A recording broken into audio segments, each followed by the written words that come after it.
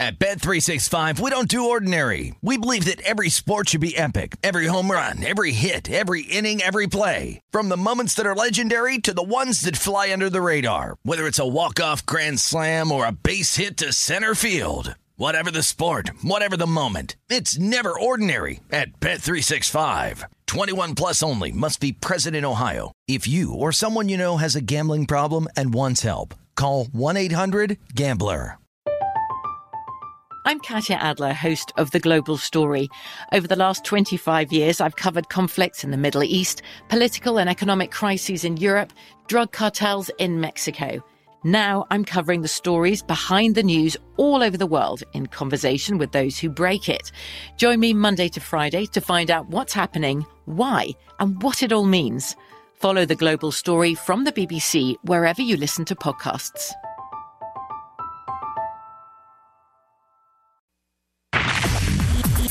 This is the Greg Peterson Experience on VSiN, the Sports Betting Network. Happy Sunday to you all. If you're out here on the West Coast, it did just wind up coming to Sunday as it is now midnight Pacific, as it is a Greg Peterson Experience right here on VSiN, the Sports Betting Network. Now that it is officially Sunday, it is officially an NFL Sunday. So we're going to be taking a look at both of these games that we've got with regards to the NFL. In the final segment, if you want to missing my New York Post pick with regards to college basketball for Sunday, we're going to be refreshing that. Going to be going through just what I'm going to be talking about here in the first few segments as well. Going to give you guys my official picks for what we've got in the NFL on the Sunday. Really going to be staying away from player props today. I really didn't see anything that I like, and I'm just not naturally a player props guy myself, but I do like what we're seeing with both of these games. So let's dive into it. Earliest game is the game that is out there in the NFC, as you've got the Rams. They're going to be taking on the Tampa Bay Buccaneers. Buccaneers, in a lot of spots, are finding themselves as a 2.5-point favorite with juice. You're going to be able to find some unjuiced threes as well. So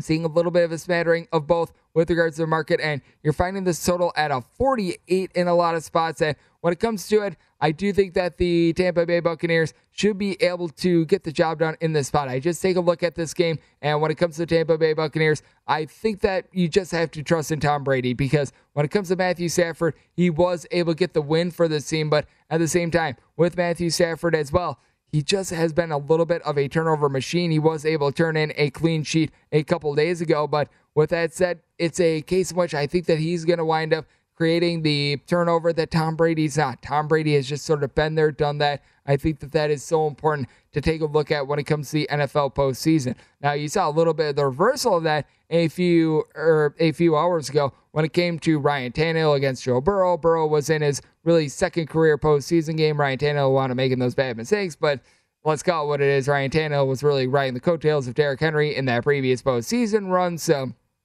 when the ball was in his hands, it didn't necessarily work out the best. Now, when it comes to the Tampa Bay Buccaneers, as we know, they're a little bit gutted with regards to the skill position guys. Chris Godwin is out of the fold. Antonio Brown decided to take off all of his clothes and wind up running off the field. I know that it wasn't necessarily that, but I think that it just sounds funny. But you've got that all going on, and when it comes to the Tampa Bay Buccaneers, it's going to be a little bit questionable as what you're going to be able to get out of the ground game, but Leonard Fournette is going to be able to give it a go. Now, what percentage of Leonard Fournette you're going to be able to get is anyone's guess, and I don't even know if Leonard Fournette knows exactly what he's going to be able to give in this game. Is he going to be the Leonard Fournette that we wound up seeing against the Buffalo Bills, where he wound up having over 100 yards, or the guy that we wound up seeing against the Colts? Or is this going to be a guy that he winds up giving you like 10 carries for 25 yards? That is a big, giant question mark. Ronald Jones, the second, he is going to be confirmed out for this game. But when it comes to Tom Brady, I always make the argument, and we were talking to David Baker, former Super Contest winner, a couple days ago. He wound up mentioning that it's just a case in which the skill possession players don't wind up making Tom Brady. Tom Brady makes these guys, and certainly Tom Brady, earlier in his career, he was able to throw to Randy Moss, but that was only for a very short amount of time. You take a look at a lot of the other guys that he's been able to throw to, and he wound up being able to make those guys household names, and a lot of these guys that when they wound up going away from the Patriots, they didn't have as much success. So I do think that that is something that is really intriguing to take a look at, and even when you take a look at the guys that Tom Brady is going to be able to throw to, obviously, you talk about the injuries, the Antonio Brown situation, what have you, you still have a really good tight end trio. I mean, Rob Gronkowski, Cameron Brate, O.J. Howard. These guys can catch passes on darn near any roster. I think that O.J. Howard, by the way, has been a little bit underutilized as well. I mean, it's been a little bit surprising. Guy was picked in the first round a few years ago, has just not necessarily been able to come to the forefront with Tom Brady being at the helm. But I do think that it is also very significant what we've seen with the offensive line as well. Offensive linemen, they really don't move the line very much, but you take a look at a guy like Ryan Jensen, being able to get out there on the field. He was able to be able to practice a couple days ago. That's very big. You've got Tristan Wirfs as well. He's been dealing with a little bit of an ankle ailment as well. Things seem to be trending a little bit better for these guys, being able to get out there, being able to give Tom Brady a little bit of protection. So I do think that that's something that needs to be stated, and I think that that's something that should not be taken lightly with regards to your handicapping, because if a guy doesn't have any time, if a guy doesn't have a lot of protection, running backs don't have holes to move through, it really affects a little bit of everything. So I do think that that's something that doesn't get stated enough, that does need to be certainly highlighted. But you also take a look at this Tampa Bay Buccaneers defense, and it's very solid up there in the front seven. You've got Jason Pierre-Paul, who has been dealing with a little bit of something that is personal. I don't necessarily know what it is, but he's going to be questionable for this game. It seems like there's a good chance that he should be able to get out there on the field, but you do want to be noting that as well. But you take a look at Ndamukong Suh along with Vita Vea. Both of these guys are just absolute monsters on the front. And then you've got a secondary of the Tampa Bay Buccaneers that they've had to mix and match a little bit, but as the season went along, they were able to improve. And you wound up seeing the Tampa Bay Buccaneers when they wound up being able to win the Super Bowl last year. Yeah, Tom Brady was able to do his thing. He was able to be Tom Brady of old with regards to the Super Bowl, but in that NFC Championship game, the reason why Tom Brady was able to get there is because the defense helped him out quite a bit as well, because you may recall in that NFC Championship game, Tom Brady threw 3 interceptions. What really bailed him out is the fact that the Tampa Bay Buccaneers were able to lock down in that second half. So I think that that is something that needs to be kept in mind as well. And when you take a look at this Tampa Bay Buccaneers team in general, I do think that they're going to be able to come up with a couple of big plays. I mentioned that front seven, a front seven that was able to lead to the Buccaneers to be one of the best pass rushing teams in all of football, but they also were able to get 17 interceptions. Now, it helps when you're up in games quite a bit more. You're able to try to seek out the ball, but it's not like one guy on the Tampa Bay Buccaneers wound up going out, had like 8 interceptions or anything like that, and then everyone else was just chopped liver. I mean, the guy that wound up having the most interceptions for this team was Mike Edwards, the guy that wound up having 3 of them. You had a lot of guys with 2, you had a lot of guys with 1, so it's a team in which they just have a lot of guys that are able to meld together very well. And then you take a look at the Rams, and I mentioned it a little bit earlier, Matt Stafford, him throwing an interception. If you're going to be taking a look at the player prop, I have to think that it's a little bit chalky, but I would certainly take the yes there, because when it comes to Matt Stafford, the guy has been a little bit of a mess. He was able to do a very good job in that game against the Arizona Cardinals, but let's not discredit the last 4 weeks where he wound up having a combined 8 interceptions in that time span. He was not good at all. The team was able to win because they were playing against relatively poor competition. You take a look at the ground game, and what is very good for this team is that they do have Cam Akers back at the fold, and he looked relatively solid in that game against the Arizona Cardinals. So he does have fresh legs out there, and Sony Michel has been able to do the job all season long for this team. A little bit over 4 yards per carry. He's a guy that was able to help out in the pass game as well, so that's to his credit. Obviously, Cooper Kupp, what more needs to be said about Cooper Kupp? He had 145 catches during the regular season. In the game against the Arizona Cardinals, he was able to haul in there a touchdown. This guy had one of the greatest seasons for a wide receiver that we've ever seen. 17 games, 16 games, what have you. I mean, he certainly was able to do the job. But when it comes to this Rams team as well, what I think is intriguing is what you're going to be able to get out of the defense, because this is a defense that there were times in which they were a little bit lackadaisical. When it comes to just sheer talent, this is one of the best teams in all of football. And Aaron Donald, he went out there, he did his job every single week. He was able to lead a team that wound up being able to accrue 50 sacks, and you did wind up having Jalen Ramsey and Taylor Rapp both be able to give you 4 picks throughout the season. So, I mean, they did a good job there, but it always felt like this team just early on in games they could be figured out. It's sort of one of those things in which you wind up seeing like a baseball pitcher. I'm going to use Max Scherzer for an example. He's notorious for this. He winds up giving up a home run in the first inning, and then he winds up blocking in from there, and then he looks like Max Scherzer. He winds up going pretty much 6 innings, gives up that 1 run. 1 run winds up coming up in the first inning. That always feels like the Rams defense. At first drive, they just wind up giving up quite a bit, and then from there, they wind up blocking in. I feel like in this game, that could wind up being the difference. The Rams, they always come out a little bit sluggishly on defense, and I do think that that is something that isn't necessarily something that necessarily goes into the stat sheet as much, but something that needs to be noted. Also with Rapp, who I mentioned a little bit earlier, wound up having 4 picks during the regular season. He's going to be out for this game as well, so that is going to be hurting this team. Now, the front seven, very, very good, which is making it all the more important that it looks like the offensive line of the Tampa Bay Buccaneers is going to be whole, because we have to go up against Leonard Floyd, Aaron Donald. You even throw out there a guy like a Troy Reader. List goes on and on. All these guys, they are able to get to the quarterback. They're able to force a lot of pressure. Rams wound up having 50 sacks during the regular season. So I do think that both of these defenses are going to be able to come to the forefront. I'm going to be taking a look at the under as a result. But the reason why I'm going to be taking a look at the Tampa Bay Buccaneers is it's because of what they don't do. They don't turn the ball over. Matthew Stafford, he does. I think that when it comes to quarterback play,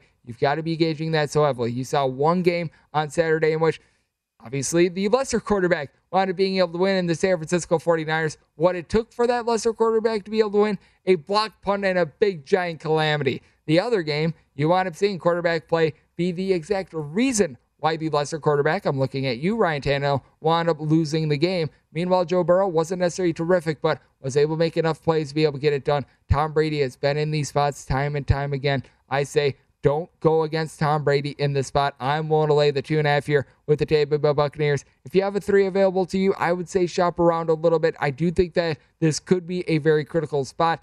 At 3, I would rather lay it than take it, but it would be a little bit more of a stay-off for me. I certainly think that getting the 2.5 has a lot of value, even if it is a little bit more juicy, just because the difference between getting a 2.5 and 3 could be the difference between a win and a push. So I do think that that is very critical in this spot. And when it comes to both of these defenses, I do think that they're both going to be able to step up. I think that they're both going to be able to do a relatively solid job. I don't think that either team is really going to be getting past 21 in this game. So taking a look at the under, and I'm going to be taking a look at the Tampa Bay Buccaneers on that 2.5. The other game that we've got, that would be the Buffalo Bills and the Kansas City Chiefs. You wound up seeing the first matchup between the Rams and the Bucs. The Rams wound up winning that one. If you're following things, and I wound up talking about this in the first hour with regards to rematches, a lot of times you wind up seeing the team that wound up winning in game 1 losing in game 2. So we're going to be bucking that trend we're going to be going with that trend, and we're going to be going against the team that wound up winning in game 1, and we're going to be doing the same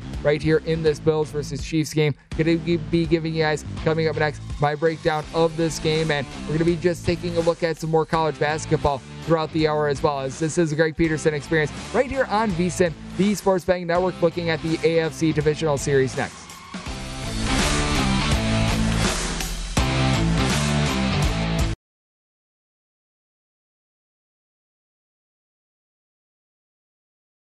At Bet365, we don't do ordinary. We believe that every sport should be epic. Every home run, every hit, every inning, every play. From the moments that are legendary to the ones that fly under the radar. See for yourself when you sign up today and get $150 in bonus bets when you bet just $5. Whatever the sport, whatever the moment, it's never ordinary at Bet365. 21 plus only. Must be present in Ohio. If you or someone you know has a gambling problem and wants help, call 1-800-GAMBLER. Terms and conditions apply. From BBC Radio 4, Britain's biggest paranormal podcast is going on a road trip. I thought in that moment, oh my God, we've summoned something from this board. This is Uncanny USA. He says, somebody's in the house, and I screamed. Listen to Uncanny USA wherever you get your BBC podcasts, if you dare.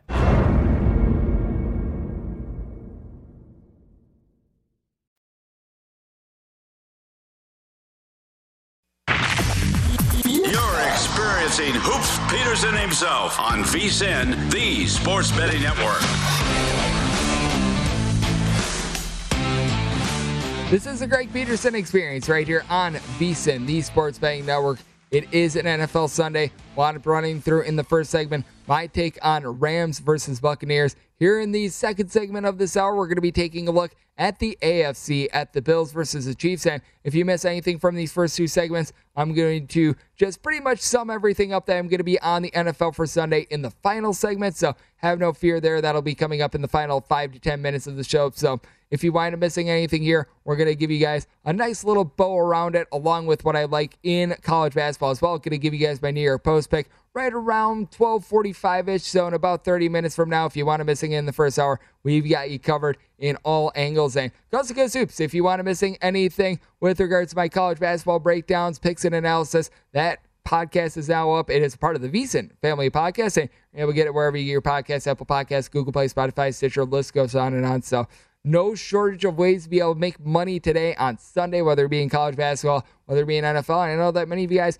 do a lot of NBA. I always recommend in-game betting when it comes to the NBA because it can be quite volatile. But when it comes to this Chiefs versus Bills game, I think that you've got to trust in the Kansas City Chiefs in this spot. They wound up losing first time around against the Buffalo Bills, but as I've talked about a lot on the show tonight, when it comes to rematches, when it comes to a team playing each other the second time around, I always think that there's always a little bit more fire in the team that wound up losing time number one, because the team that wound up losing, they've got a lot of adjustments to make. They've got to be taking a look at, okay, how can we wind up catching the team that we wound up losing to by surprise? Because the textbook definition of insanity is trying to do things the same way and expecting different results. If you wind up losing the first time around, you don't want to be doing the same thing because you're going to wind up getting the same result in all likelihood unless you're banking on your opponent doing something completely different. And there aren't a lot of people that wind up doing that. So I do think that that is always such a big aspect to take a look at.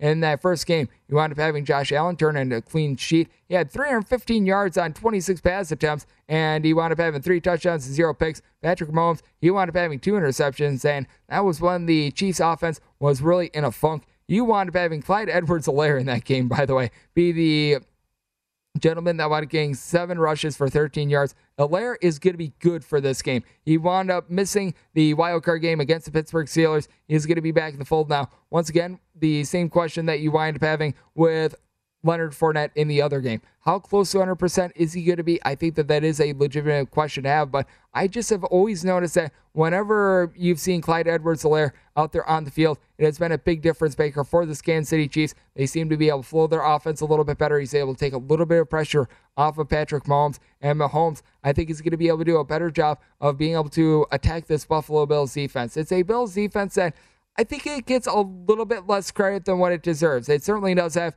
a couple of flaws. There's no ifs, ands, or buts about it. This is a team that, time and time again, it has been a defense that has been getting dogged. But you take a look at, with regards to just raw points against among defenses that are out there in the playoffs, this Bills team is number 1, allowing 17 points per game. I think that we treat this Bills defense as if it's chopped liver when we should not be. It's been a bunch of which you don't have that necessarily one guy that wound up going out there and just wound up having a whole big giant jumble of sacks or anything like that. But at the same time, it's a bunch of guys that know their role. They do a good job of being able to bend but not break. You did wind up seeing them come up with 2 interceptions in that first game. I don't think that you're going to be seeing that here in time number 2, but I do like what you're able to get out of just the wide gamut of guys out there in the secondary as well. You got a guy, Micah Hyde, who's been very good for the team. He and Jordan Poyer, both at the secondary spots, have been able to give you 5 interceptions. These are 2 of the better guys that you're going to find in the NFL. So the Chiefs are probably going to need to look to a little bit more of the under stuff. They're going to need to dump the ball off a little bit more. And Patrick Mahomes,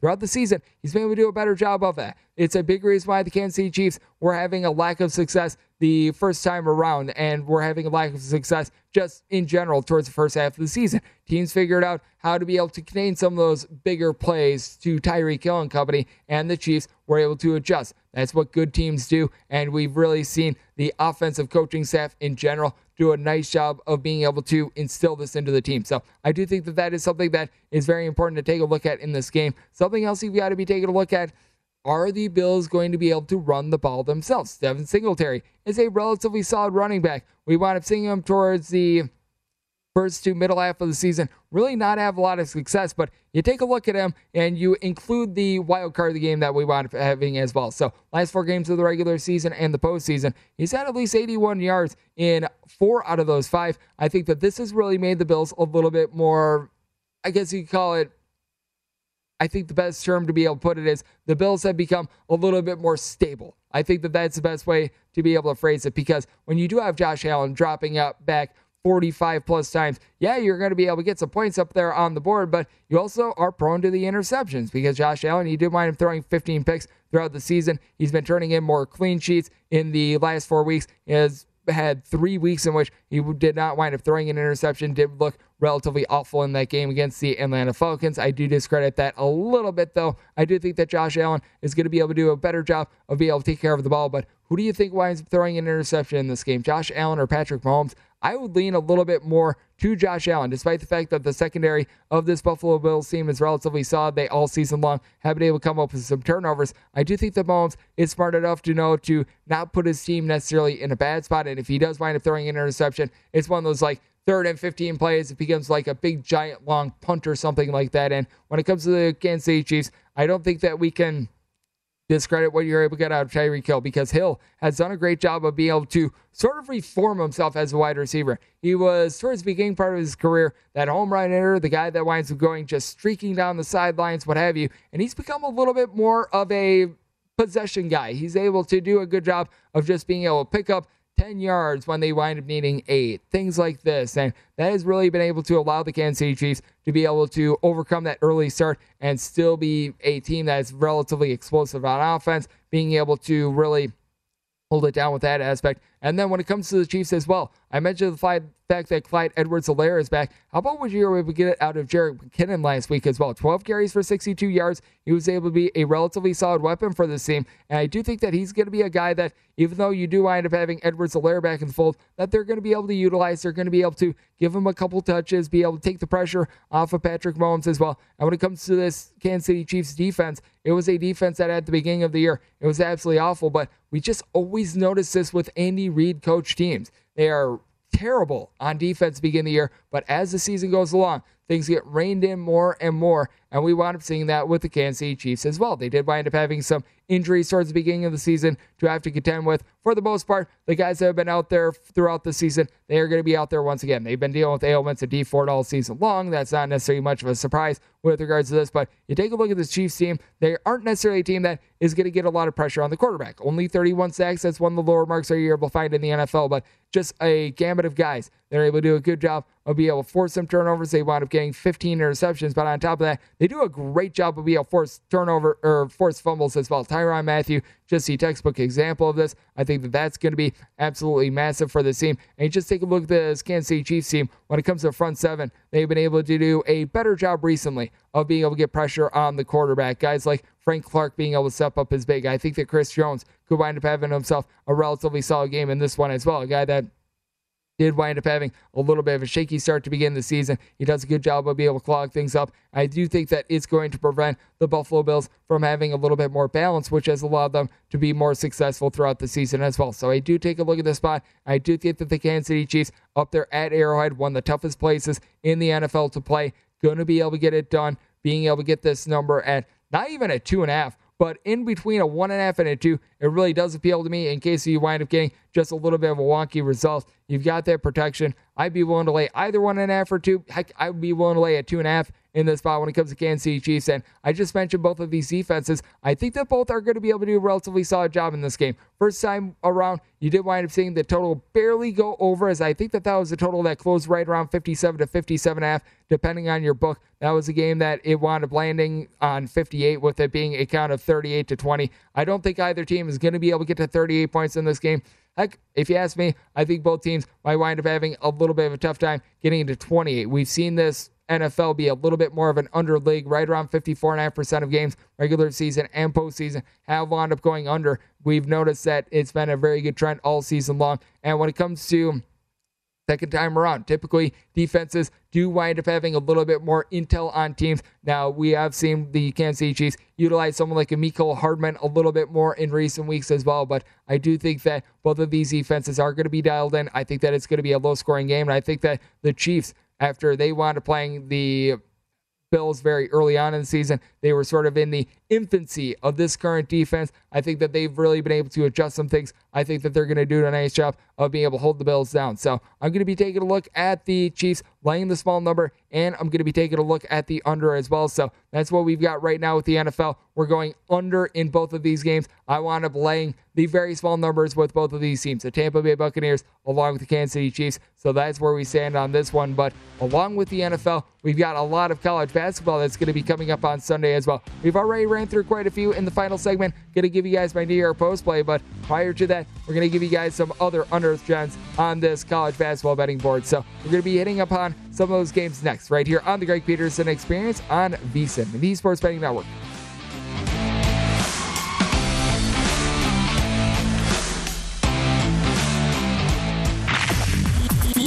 Experiencing Hoops Peterson himself on VSiN, the Sports Betting Network. It's never too early to prepare for the big game, and we want to make sure that VSiN is in your plans. We'll be with you throughout the postseason, and then on championship weekend, we'll have 56 hours of free video coverage on VSiN.com leading up to our 6th annual live big game betcast. It's also the biggest game of the year, so make plans now to join VSiN, our sports betting experts, before, during, and after the action, all right here on VSiN.com. As it is the Greg Peterson Experience right here on VSiN, the Sports Betting Network. Might not be the Super Bowl this week, but it is a big week with regards to a lot of these teams, so we've got you covered all throughout the day. I'm glad to be warming things up with regards to it, and then all throughout the day. Point Spread Sunday is going to be coming your way with Femi Obabefe and company. All throughout the day, we've got the Green Zone, taking a look at a live betting look at these games, and then once everything goes final, you got the opening line show with John Von Tobel, Matt Humans, and then you got Scott Seidenberg with the look at. He is on the same time slot as this, 1 to 4 a.m. Eastern, so we've got you covered with a little bit of everything here on this day, and we've got you covered with all sports as well, not just the NFL, but how about some college basketball as well? We've already looked at quite a few of these games, but there's a couple that we have yet to hit, so let's take a look at a game that's going to be coming up a little bit earlier on in the day out there in the Metro Atlantic, as you've got 8:29, 8:30 on the betting board. Rider is going to be hitting the road face-off against Niagara. Niagara is finding themselves at between a 7.5 and an 8-point favorite. Total on this game ranging between 130.5 and 131.5. It's an interesting tempo style because you've got Niagara as one of the slowest teams out there in college basketball in terms of the 356 D1 teams. This team is clocking in at 330th. They've been playing a little bit faster recently, and for Niagara, they are going to have the best player, and I should say most versatile player out there on the floor. That would be Marcus Hammond. Hammond has been able to do a good job of being able to stuff the stat sheet for this team. Just under 15 points per game. A guy that's been able to shoot about 38% from three-point range. Hauls in there 4.5 boards, 2.5 assists, steal per game. So he does a great job of being able to provide for this team. Question is, what are you going to be able to get down low? Good news is Jordan Cintron, the transfer from the Big South, has been able to give this team 5+ boards in 4 of the last 5 games. All in all, he's averaging 5.8 rebounds per game. He's able to give you 1.5 steals per game as well, but if there is an issue that you've got with this Niagara team, it's that you don't really have a lot of shooting in general when it comes to this team outside of Marcus Hammond, for one. And for two, this is a team that they just get rolled on the glass. In terms of offensive rebound rate, this is not a team that they're able to prolong things. They're not able to give themselves second and third chances. They get 7.1 offensive rebounds per game. That's in the bottom 50 in all of college basketball. And then you take a look at Rider, and you've got two guys that are really able to come to the forefront and be able to provide for this team. That would be Demencio Vaughn along Dwight Murray Jr. Both of these guys give you between about 12.5 to 13.5 points per game. Murray Jr. does a good job doling out 4.5 assists per game. Vaughn is a guy that's able to shoot 35% from three-point range. These two guys combined to be able to give you about 3 steals per game, so they'll be able to do a relatively solid job there. And Arjiri Aguamo Johnson has been able to do a good job down low. He's able to give the team 6.5 rebounds per game. So I do think that Rider is going to be able to win the battle on the glass. Question becomes, what are you going to be able to get out of the ancillary pieces of both of these teams? Someone like a Sam Oreo for this Niagara team. So able to give you right around 5 rebounds per game, but it's never lived up to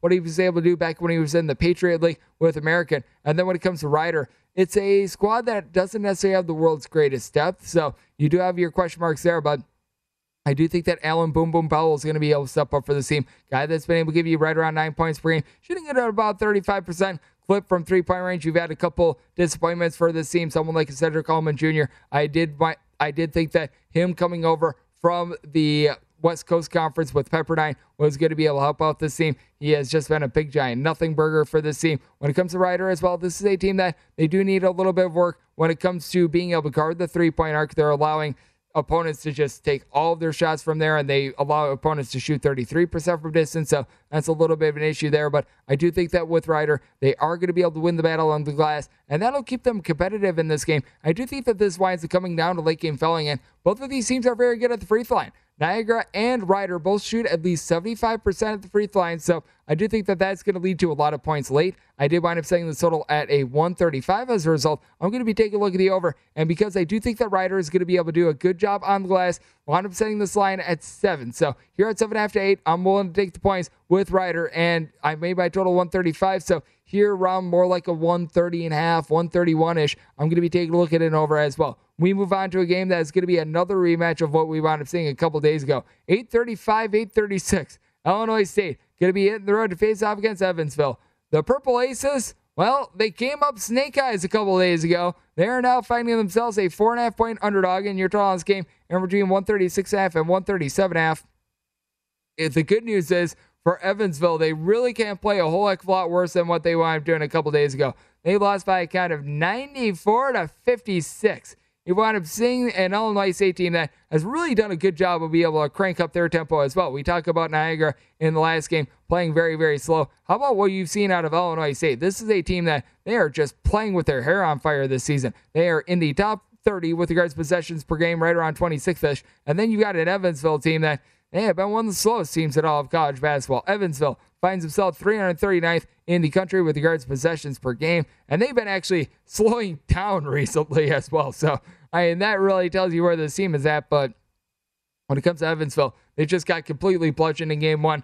Do I think that they're going to be able to win this game outright in game two? I do not think so, and as a matter of fact, I want to thank Illinois State as a 5-point favorite, so I'm going to be taking a look at them to be able to cover in this spot, but I think the real question is, how much of Evansville's tempo are they going to be able to get in this game? Because you wind up seeing Illinois State, I think that they wound up taking like 56 shots and they wound up scoring those 94 points. I mean, it was just absolutely comical what we wound up seeing out of Evansville on defense. One of the least efficient marks that you're going to find out of 358 D1 teams. They rank 357th with regards to being able to guard the three-point arc. Opponents are shooting 41.4% from three-point range. Illinois State, they've got a guy by the name of Antonio Reeves. He's been able to give this team a little bit over 20 points per game. He's pumping it in right around 41.4% from three-point range. And typically, he's playing against defenses that, not suck. So that's been a real issue for Evansville. But take a look at the Purple Aces. I think what's going to be key for them, there are two main players in Shamar Givens and Jaquan Newton. These are the only two guys on the team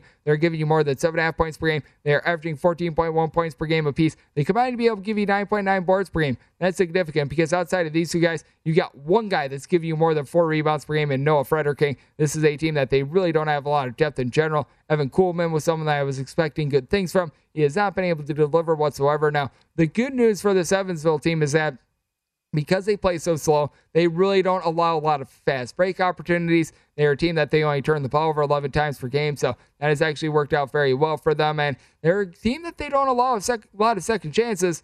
Typically, that's because teams wind up putting in the first time around, so you're able to make out of that what you will. But this is also a team that they rank in the bottom 10 with regards to offensive rebounds themselves, so you got a lot of one-and-done possessions. And this is an Illinois State team that they are by no means superb on defense, but at the same time, they've been able to do a little bit of a better job recently, ever since they wound up having that big, giant 20-point comeback against Bradley, which that speaks to you how volatile Bradley is able to be. But ever since then, they've been able to do a little bit better job on defense. They themselves do rank 311th in the country with regards to opponents' three-point shooting percentage, so that is a little bit of an issue. But Illinois State should be able to win the battle on the glass. Cy Chapman, the UMass transfer, has been able to give the team 14 points. He's been able to haul in there right around 6-ish rebounds per game, so that has been solid for this team. You've now got Mark Freeman back in the fold, a guy that winds up coming in from Tennessee State, has been able to give this team a little bit over 10 points per game, shooting in the mid-30s from three-point range. And just take a look at this Illinois State team. Are they going to be able to hold opponents down to 60 very often? No, that is not going to be their game, but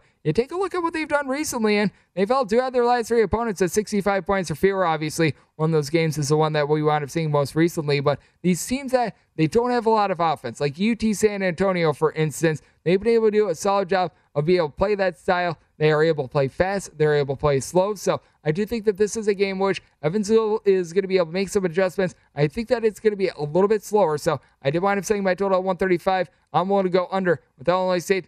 4.5, I'm willing to lay it here. Heck, even at my number of 5, I would much rather lay 5 rather than take 5. This is an Evansville team that I really don't want any part of in this spot. So I'm going to take a look at Illinois, and I'm going to be taking a look at the under as well.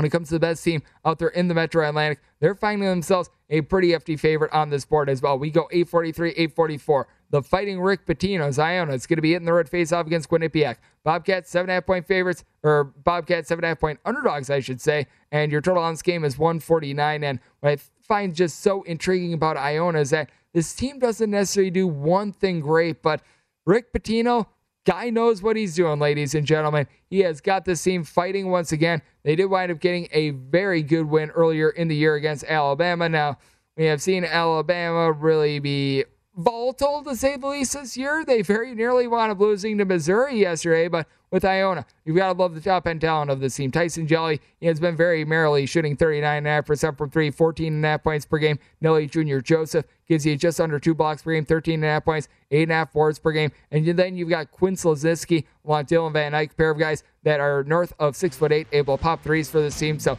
I do think that Iona has all the goods to be able to cover this game. We're going to give you guys a little bit more depth on this game on the other side, and then we'll wrap things up with what I like out there in the NFL, along with my New York Post pick for college basketball on Sunday. So big finish of the Greg Peterson experience is going to be coming up next right here on VSiN, the Sports Betting Network.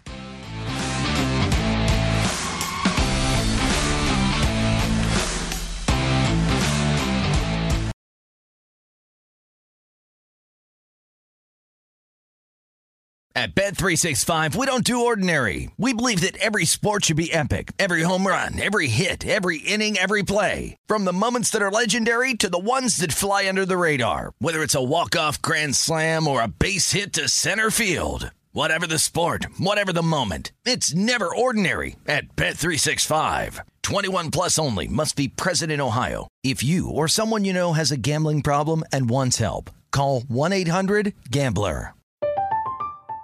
I'm Katya Adler, host of The Global Story. Over the last 25 years, I've covered conflicts in the Middle East, political and economic crises in Europe, drug cartels in Mexico. Now I'm covering the stories behind the news all over the world in conversation with those who break it. Join me Monday to Friday to find out what's happening, why, and what it all means. Follow The Global Story from the BBC wherever you listen to podcasts.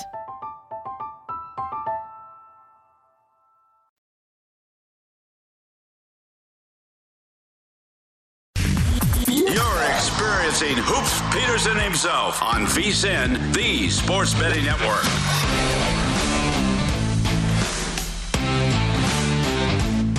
VSiN has a great new offer to make this your best betting year ever. It is our all-new Big Game Big Dance special, and it provides VSiN plus all access to everything that we do now through April 5th. It's all for just $69. Sign up now and get our daily best bet emails, 24/7 video access, the upcoming big game, and college hoops betting guides, plus full access to VSiN.com with our exclusive betting split data for every single game. It's one of the most exciting betting seasons of the year, so don't miss out on one of the best deals of the year. Visit VSiN.com/big deal to sign up today, as it is the final segment of the Greg Peterson experience right here on the Sports Betting Network. We're going to be going through what I wanted mentioning a little bit earlier in the hour. What I like in the NFL, we're going to be doing that in the back half, put a little bit of a bow on that. Going to be hitting my New York Post play in a minute when it comes to college basketball, but going to be polishing up my thoughts on another game that's going to be coming up in college basketball for this Sunday. We're on 843, 844, Iona versus Quinnipiac, and mentioned it a little bit earlier that I do like Iona in this spot. Wound up setting Iona as a 10-point favorite. Typically, I don't wind up putting road favorites as this much of one, but with that said, Iona has just really shown that they are a trustworthy team. They are a team that they don't necessarily do one thing great, but they just do a whole lot of things solid. They've got talent just all throughout this roster. Even a guy like a Barrick Jean Louis, who only gives you right around 5 points, 4 boards per game, he's able to be a just complete difference maker for this team. And what has been really good for Iona, they push teams off the three-point line. They are allowing opponents to shoot just 29% from three. That is one of the top 25 marks in all of college basketball. And then you take a look at Quinnipiac. It's a team that they really do rely upon a little bit of outside shooting to be able to get things flowing with them. They only rank right around 200th in the country with that regard, shooting 33% from the outside. This has not been the same team without Xavier Lewis, main facilitator for this team that was giving the team 9.5 points, right around 4 assists per game. So that has really been a big bugaboo for the team. Now, Matt Blahnic has come back from injury, and he's looked solid. 15 points per game, shoots 40% from 3. And Kevin Marfo led all of college basketball in 2 seasons ago in his first stint with Quinnipiac, transferred to Texas A&M last season. Now he's back in the fold, and he's really been the team's top guy with regards to dishing out the ball. He gives you 4 assists, 10 points. He's able to pump in there 10.5 rebounds per game, so that has been solid. But even with Quinnipiac being able to shoot 76% at the free throw line, not going to do a lot of good because they're not going to get to the free throw line a lot against an Iona team that is very well disciplined. This is a Quinnipiac team that they don't do a good job of being able to block shots. Either 332nd in the nation with that regard. So the interior defense, not necessarily there with this team. And when it comes to Quinnipiac, they themselves allow opponents to be able to bury them from the three-point arc. They are allowing opponents to shoot right around 33.5% per 3. That is 207th in the country. So you've got a lot of issues there. Taminu Chiniri along with Tyrese Williams. These guys have been relatively solid, chipping in their 16.5 points per game. Williams, he's able to shoot 38% per 3, but I think that Iona is just going to be able to bludgeon this team by being able to exploit things that they're going to be seeing in-game. This is a Iona team in which if they play 20 different games, it seems like they're going to win 20 different ways, which is what I absolutely love about this team. They're very hard to be able to match up with in general, which is why I do wind up having them as a 10-point favorite in this spot. And when it comes to total, Iona has actually been pumping up their tempo a little bit. This is a team that, in terms of sheer possessions, they rank 45th in the country. With that said, this is a Quinnipiac team that they've been going a little bit slower this year. They were really trying to gun it last season. More around 150th this year. So right around college basketball average. Did wind up setting my total at 146. So I'm looking at the under, and I'm looking to lay it here with Iona. When it comes to New York Post pick, we're going to be going out to the Big Ten with this one. You've got Michigan versus Indiana. This is 853, 854. Got Indiana finding themselves a 4-point favorite, and your total on this game between 133.5 and 134.5. This is not a game which I have a massive differential on. I wound up saying Michigan as a 3-point underdog, and I'm going to ride it here in the New York Post. With Michigan, I do think that they're going to be able to hold up down low. You've got yourself a guy in Hunter Dickinson who I think is going to match up very well with Trace Jackson Davis. Hunter Dickinson was out a little bit due to COVID-19 concerns. He's come back and he's been able to get the team 16.5 points, 8.5 boards, and he's added a little bit of a 3-point jumper to his repertoire, something that Trace Jackson Davis does not have. Now, with Trace Jackson Davis on the flip side for Indiana, this is still, in my opinion, at minimum a top 15 player in all of college basketball, if not a top 10 player. Has been able to give this team 8.5 boards, right around 18 points per game, and 3 block shots. But when it comes to Indiana, the big issue that I've got with this team is taking care of the ball. This is a team that they rank right around 225th in the country with regards to turnovers on a per possession basis. Xavier Johnson say will give you 10 points, 3.5 boards, 4 assists per game, but is sometimes a little bit careless with it. Parker Stewart shoots it well from 3 at 45.5%, but he only gives the team 7.5 points per game. He's a little bit skittish to shoot from distance. This is also an Indiana team that they do a solid job on defense. When it comes to opponents' field goal shooting percentage, they are number 3 in the country, but I think a lot of that has to do with the competition that they've been playing in general as well. You do take a look at this Indiana team, and what has been a little bit of an issue with them as well has been forcing turnovers as they get right around 5.8 steals per game. And when it comes to backcourt, you don't know what you're going to be able to get out of these guys night in and night out. Rob Fennessy wound up having 20 points in the team's previous game. The prior 3 games, he had a total of 10 points in those games. So it's been a case in which you've got very hot and cold play with them. Race Thompson has been nice down low, 10.5 points. He's able to chip in there just over 7.5 rebounds per game. So that has been very good for the team. But you take a look at Michigan as well. I do think that Eli Brooks, a guy that's able to give you 12.5 points, shoots in the mid-30s from 3-point range, is going to be a key cog for the team. This is an Indiana team that, as well, they don't have a lot of good free throw shooters. Among their top 4 scorers, nobody shoots above 72.5% of the charity stripe. Now, that's a little bit of an issue with Michigan. Michigan, they shoot as a collective about 68% of the free throw line, so that needs to be noted on both sides. But I do think that Caleb Houston, star freshman for Michigan, who really didn't wind up having a good run of things to begin the season, is going to be able to rein things in. He was a top 10 consensus guy with regards to all of the rankings, a 6'8" gentleman that is able to shoot threes. He has really struggled with his 3-point shot this season. He's only been able to shoot right around 32% from distance, and it has been a little bit of a fall off on the road for him, but I do think that he's going to be able to turn over a little bit of a new leaf. We've been seeing him recently doing a much better job as opposed to what he wound up doing at the beginning part of the season. First couple games, he was just a complete and utter afterthought for this team. You take a look at him recently, and he has been able to dial things in. We're going to go ever since the game against San Diego State, which I still feel like might have been Michigan's best performance of the year. That was on the 4th of December. Ever since then, Houston has been able to average more around 10.5 points per game, shooting 35% from three. He's been able to haul in there nearly 4.5 rebounds per game. So he's been able to dial in his game a little bit more. And for Michigan, I do think that they're going to increase the defensive intensity with this team. Michigan was a little bit better on offense last year as well, but I do think that having Devontae Jones come in from the Sun Belt of Coastal Carolina, he's been needing a little bit of time to be able to find it, but he's been able to do a much better job recently. In the team's last 6 games, he's been averaging a little bit over 10 points, shooting over 40% from three-point range. All in all for the season, this is someone that has been able to do a good job of being able to dish out the ball. He's giving you right in the neighborhood about 3.7 assists, so 1.8 turnovers per game. And Michigan is a team that they do a good job of being able to retain the ball, unlike Indiana. So I think that that's going to be a big part of this as well. Now, Michigan, much like Indiana, they don't force a lot of steals as well, but I do think that the interior defense of Michigan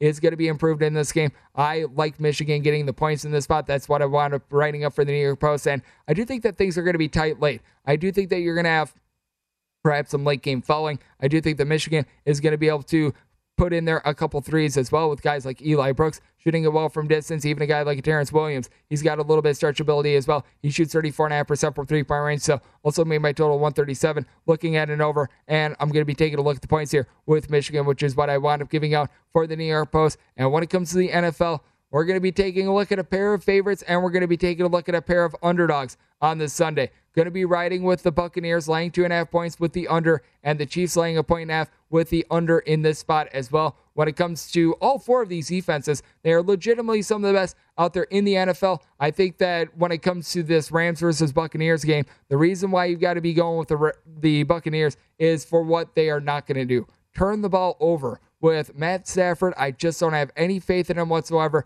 Last 4 games of the regular season, he wound up having 8 interceptions. Rams looked absolutely terrific in that game against the Arizona Cardinals, but you take a look at the full body of work that they've done in recent weeks. Hasn't necessarily been terrific. Do have a Rams team that they do a good job of being able to get to the quarterback, and that should affect Tom Brady a little bit. Tom Brady just not the same quarterback when he is being pressured, but having Leonard Fournette back in the fold as well, that should be able to take some of the pressure off of him. And Tom Brady, he doesn't necessarily need the world's greatest weapons. He's able to make these guys very good weapons. He still has a very good complement of tight ends. I think that he's going to be able to find these guys, and that is going to allow the Tampa Bay Buccaneers to be able to prevail. Going to be taking a look at the under with that as well. And when it comes to Bills versus Chiefs, I think that the first time around, the Bills were able to catch the Chiefs while they were sort of in transition with regards to their defense. Ever since that game, the Chiefs have been one of the best defenses out there in the NFL. Not a team that necessarily gets a lot of pressure on the quarterback, but they do a good job of being able to generate some turnovers. I think that Tyrann Mathieu is going to do a good job just all over the field for the Chiefs. And with the Chiefs, you've got Clyde Edwards-Helaire back in the fold as well, so that should help Patrick Mahomes be able to run the ball. I think that there's going to be a lot of short underneath stuff from the Chiefs against a Bills team that they do a good job of being able to get some interceptions, but with the way that the Chiefs have been able to sort of reinvent their offense, be able to get short chunk plays, I think that that is going to allow the Chiefs to be able to get revenge on the Bills from what wound up happening earlier in the season. And when it comes to VSiN, we've got you covered all throughout the day. Everything that you need with regards to NFL in-game betting, pre-game, post-game, what have you, we've got you covered right here on the Sports Betting Network, as this has been the Greg Peterson Experience.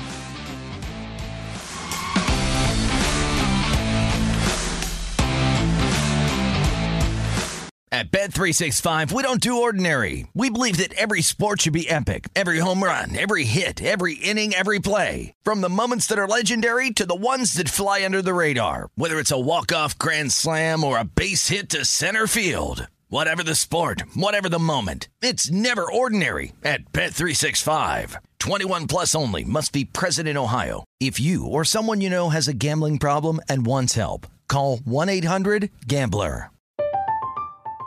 I'm Katya Adler, host of The Global Story. Over the last 25 years, I've covered conflicts in the Middle East, political and economic crises in Europe, drug cartels in Mexico. Now I'm covering the stories behind the news all over the world in conversation with those who break it.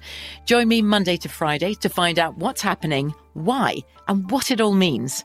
Follow The Global Story from the BBC wherever you listen to podcasts.